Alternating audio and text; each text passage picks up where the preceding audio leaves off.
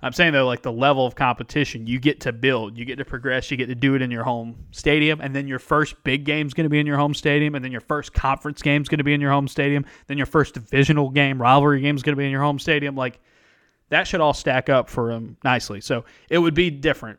I do wonder, and I'm just thinking out loud here, I do wonder if Tate Johnson would start at quarterback.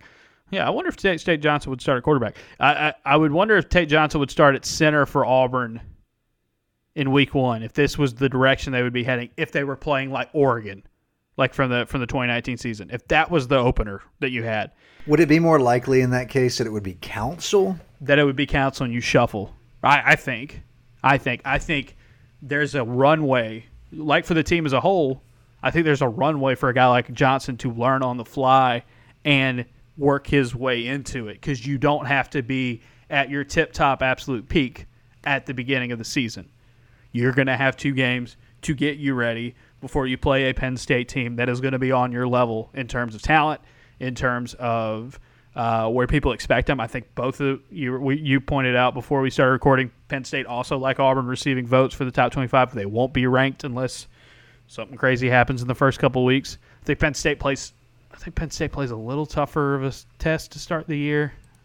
I think that's right. I'd wondered if we'd kind of get wedged in as a top 25 team just because it's good for like TV, but then I was like, well, it doesn't really matter for the AP poll. Like, if anything, that's an ESPN complaint, because it's like, well, they are doing to some extent rankings made for television. Like, it doesn't matter to Bennett Durando if Auburn and Penn State are ranked as they play. Is that a CBS game at 2:30?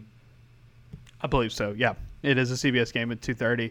By the way, Penn State plays on the first Thursday night of the season. They play at Purdue, and then they play Ohio in week 2. And Ohio, second season under Tim Albin, they were bad last season. So I don't know if we're necessarily expecting the Bobcats to take that step forward on them this year. But yeah, they will have played a conference game. I don't know how good Purdue's supposed to be this year, but I imagine they would be like pretty much every Purdue team of the last 5 years, where it's like, yeah, they're going to have talent on offense. They might have a dude or two on defense, and they're probably going to win 6 or 7 games and probably knock off a team that's really, really good, but also not be consistent enough to beat, the teams that are on their level, on a routine basis. That's kind of just what I expect from Purdue every year. Yeah, maybe they'll get a scalp. Yeah, maybe. I think that's the thing. That's got to be the goal, right? It's just like try to ruin someone's Saturday at some point in 12 weeks. Can you ruin somebody's life? Purdue football. Yeah, and I think Purdue and Auburn have a lot in common.